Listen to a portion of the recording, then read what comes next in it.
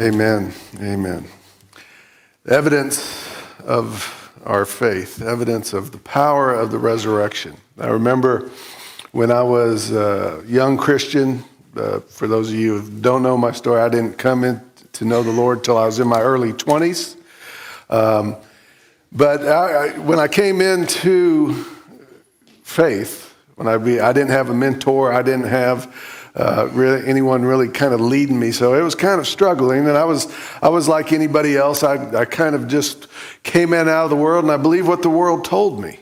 And so I had a little problem. I knew there was something about this Jesus. I knew there was something there, but I had a little problem with all of the miracles, right? And then as I began to do things, prison ministries, and hear people at church and meet people, and I would hear these powerful testimonies about how God had changed people's hearts. He had changed their lives from just overwhelming circumstances, overwhelming change. I began to think, that is the real miracle.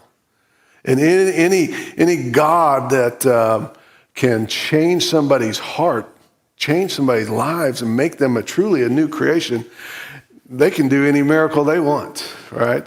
And that's when I began to believe about the power of the resurrection to transform us, to shape us, to make us, to mold us. I think I might have shared one time I had and that's what we're talking about, the resurrection. And I think sometimes that's hard for us to wrap our minds around. So sometimes we kind of just put it indirectly off into the distance and don't really face it. But the resurrection is the center of our faith. It is the foundation of our faith. When I was in seminary, I had a professor. I didn't have a professor. I probably would have failed the class.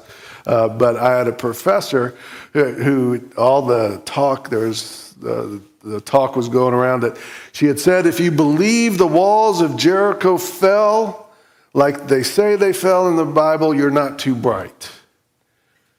And I was just like, I didn't really understand that.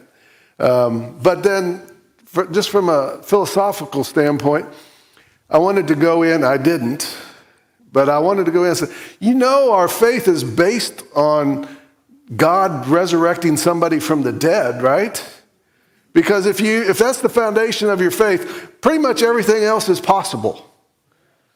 And that is the foundation of our faith. Paul tells us in 1 Corinthians 15, he said, it is the power of the resurrection. It is the foundation of our faith. If there is no resurrection, Paul says, then we're to be pitied more than most people, because that is the foundation of who we are as Christians, that Jesus has been raised from the dead.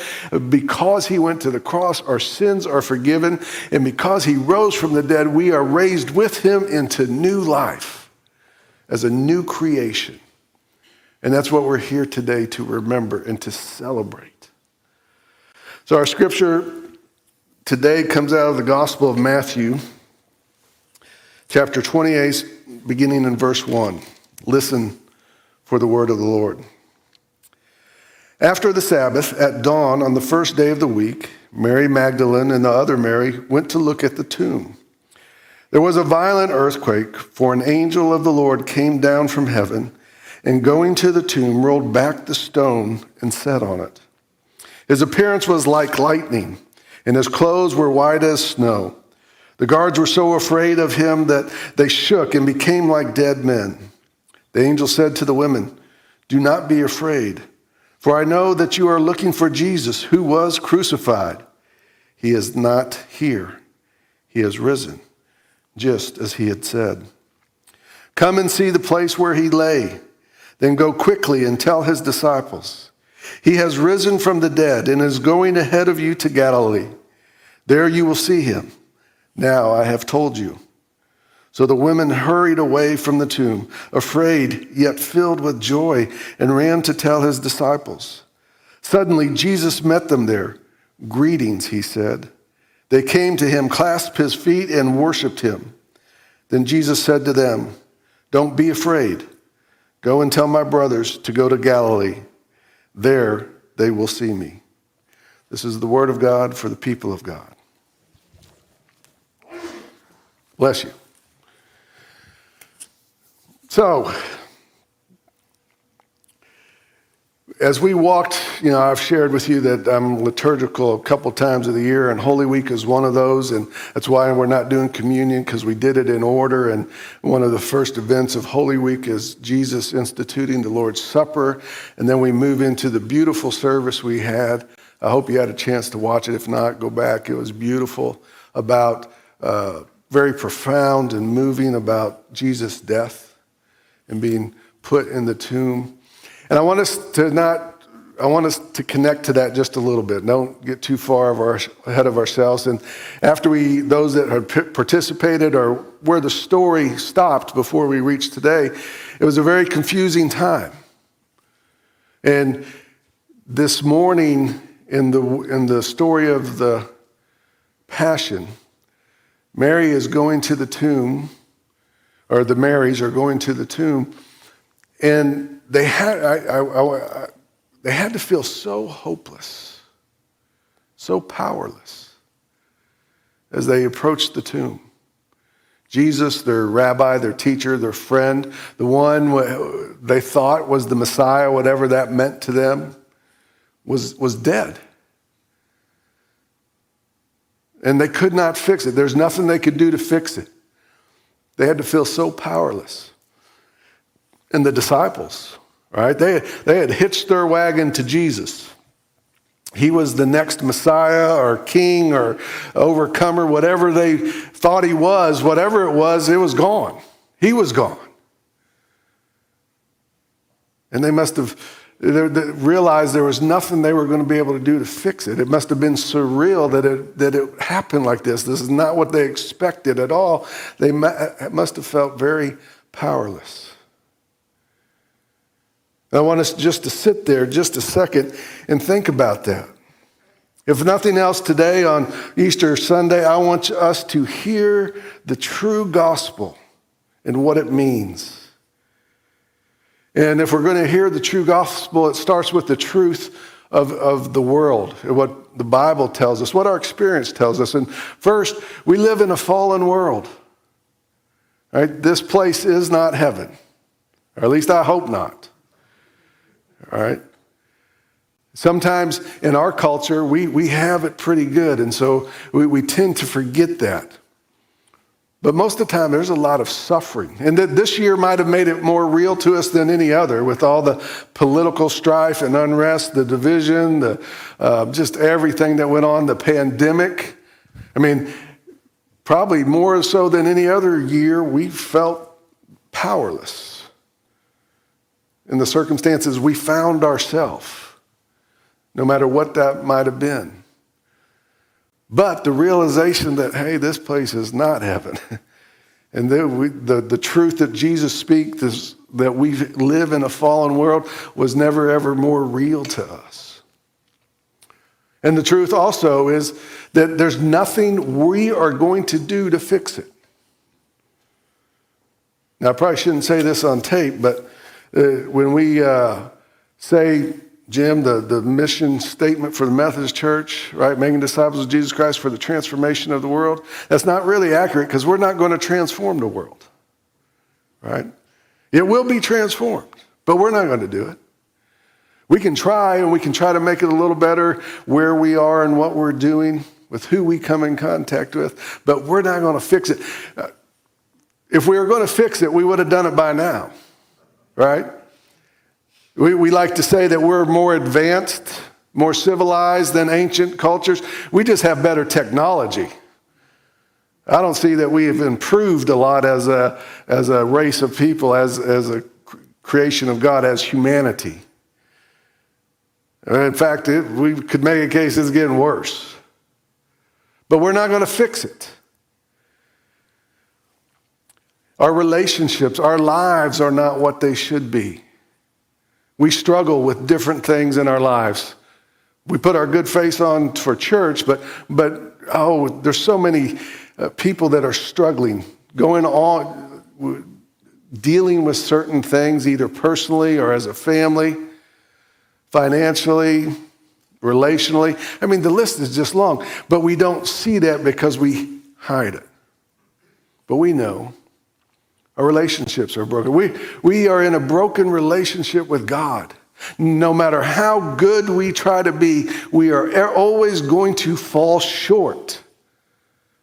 I was listening to Pastor Raymond today. He was on fire. And he was talking about the 613 laws of the Old Testament. And if we're going to try to be good on our own, we got to fulfill all of those to be righteous. And we can't do that. So we're not going to fix the world. We're not going to fix ourselves. If we were going to, we would have already done it. God has been trying since the fall to bring us back into relationship with him through covenant, which we keep breaking over and over, through the law, which we show we can't fulfill. Now, that doesn't mean, as Romans says, it doesn't mean the law is bad. It means we're not using it for the purpose. It has no saving purpose in it. It is to identify. Luther gives us 3 purposes of the law: to identify sin, to fill in where the Spirit is absent, and to point out that we can't keep it. In other words, to point us to a Savior. That's what the purpose of the law is. And it doesn't mean it's bad. It is a mirror that reflects our issues. It is to highlight our inability to be righteous enough, to be faithful enough. As I said, if we could do it, we've had plenty of chance, and it just doesn't seem well. And so the law, as rough as it seems in the Old Testament, then Jesus comes along. It makes it that much more difficult. It shows the absurdity that we think we can do it. He says, you talk about adultery, right? No, you can't even lust in your heart. Talk about murder. No, don't be angry, because that's where it starts. Don't be angry. Don't lust. Man, it was hard enough as it was. And then he says, be perfect as your heavenly Father is perfect. I give up. I'm done. I'm powerless to fulfill that law. Now, some of you might be going, Pastor Jim, this is not the Easter sermon I thought that we were going to get today. Oh, it's coming. It's coming. Because the gospel of Jesus Christ is one big but, right? Because everything I just said is laid out in the Bible. That we live in a fallen world, that we have all sinned and fall short of the glory of God. We can't save ourselves. We can't be good enough. We can't be righteous enough to be reconciled to a pure and holy God. All of that is true in Scripture. All of that is true if we're honest with ourselves in our hearts and in our lives. But, everybody say, but, we don't have to. We don't have to, because that is the good news of the gospel of Jesus Christ, because it's not dependent on anything I do. It is all dependent on what God has already done in Jesus Christ. What God has already done. It is the bad news that makes the good news so good.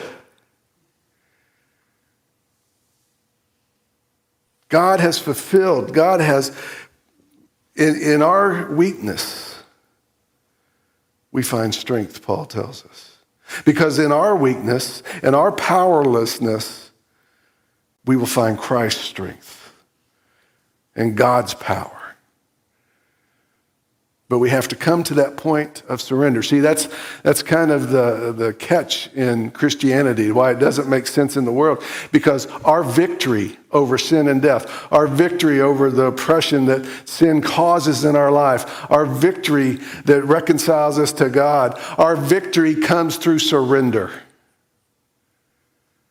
When we surrender our will to God's will. Our what we think strength is really weakness to God. When we admit that we are powerless, then we find salvation. See, it's one big but. And that's what we celebrate today. That's what we are all about today, that we have realized that there's nothing we can do, but God has already done it. We are forgiven of our sins, not because of what we've done, but because of what Christ has done. We are born into a new creation, not because of what we do. You know, there's the self-help business in America is probably trillions of dollars. Whatever aspect of your life that you're trying to prove in self-help and trying to fix yourself and trying to find, if I just get here and do this, I'll have peace and wholeness and fulfillment. If I just do this, if I lose this much weight, if I do, and none of that's bad, but it's not going to fix you. But the world is making millions, trillions of dollars trying to get you to fix yourself. But it's never going to bring you fulfillment. It's never going to bring you contentment. It's never going to fill that void where God should be. You know, we try over and over, as we always have to be careful as those who are religious, that we don't fall into the trap of living by the law. Of trying to be good enough, trying to fix ourselves. It's not saying we're not going to improve, we're not going to be a new creation, but the only way that's going to happen is if we stop trying to do it ourselves. It's like a swimmer that is drowning, right? You know, it's always hard. They tell you don't approach somebody that's drowning because they fight, and they panic. And two of you might drown. There's ways to do it. But the only way they can be saved if they let go and they trust you, if they stop fighting. And we're the same way.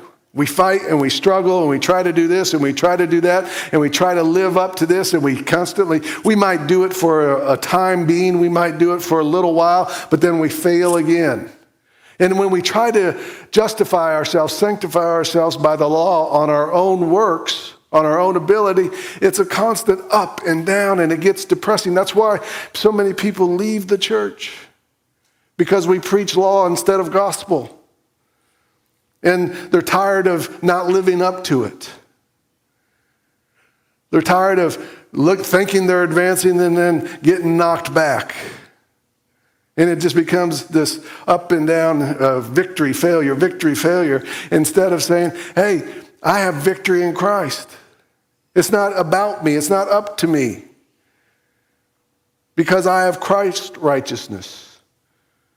I have Christ's faithfulness. Because when we're in Christ, God no longer sees our unrighteousness. He sees Christ's righteousness. He no longer sees our unfaithfulness. He sees Christ's faithfulness. I know Christians, I know pastors that have lived in church or have been a part of church and lived their whole lives, and yet have struggled and have failed to see the joy and the thankfulness that comes from a relationship in Christ because they're trying to justify themselves. I've worked Christian weekends, and I remember one, it was a walk to Emmaus, and I went over and I saw this 80-year-old man crying. And I went over to visit with him, said, what's going on? He said, I've been in church my whole life, and I didn't get it until now. I thought it was about rules and law and being better than the next guy, and I realized it's all about grace. It's all about Jesus. Can you imagine that? And I think there's a lot of Christians in church today that constantly go into church or read scripture or go through their Christian walk, and all they feel is condemned and failures because they're trying to use the law and to be good enough on their own ability, on their own righteousness. And that's a losing battle. And we have to be careful what we're preaching from up here. We have to make sure that people know this is not about what you do. It's about what God has done for you. And when you can let go and give it to God and surrender to God and realize, I am powerless over this. I need you. Then we begin to find true power, resurrection power, a power to make us into a new creation.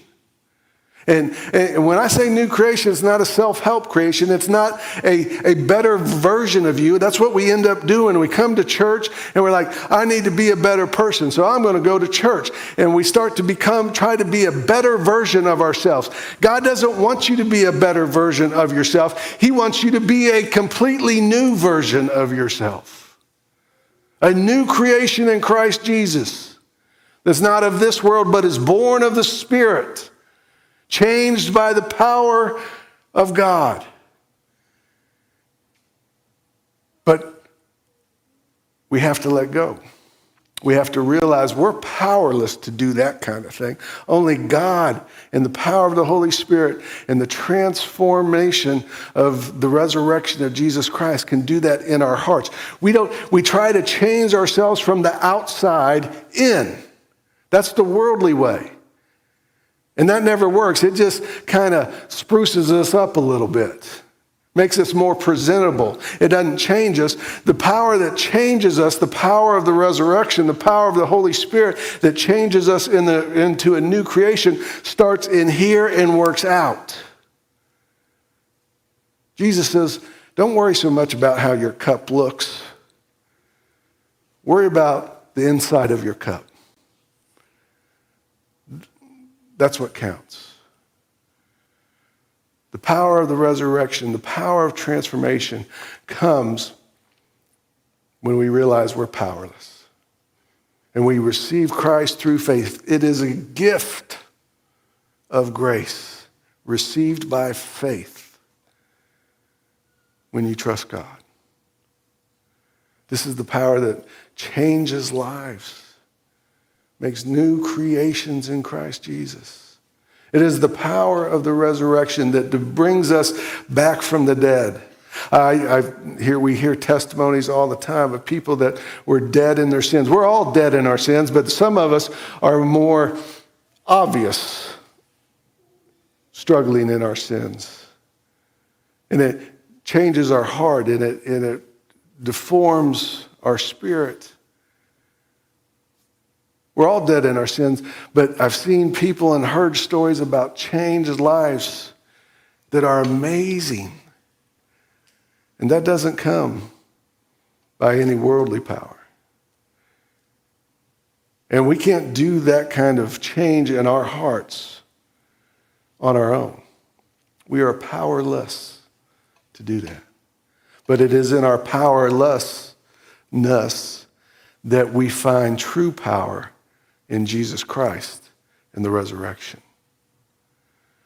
So I'm going to have the band come back up here in just a moment. And we're going to sing a song and see some testimonies about how God changes our lives, about the power of the resurrection to make us into new creations. As they come up, let us pray. Dear Lord, I thank you for your grace and for your mercy. I thank you that in you we can become a new creation.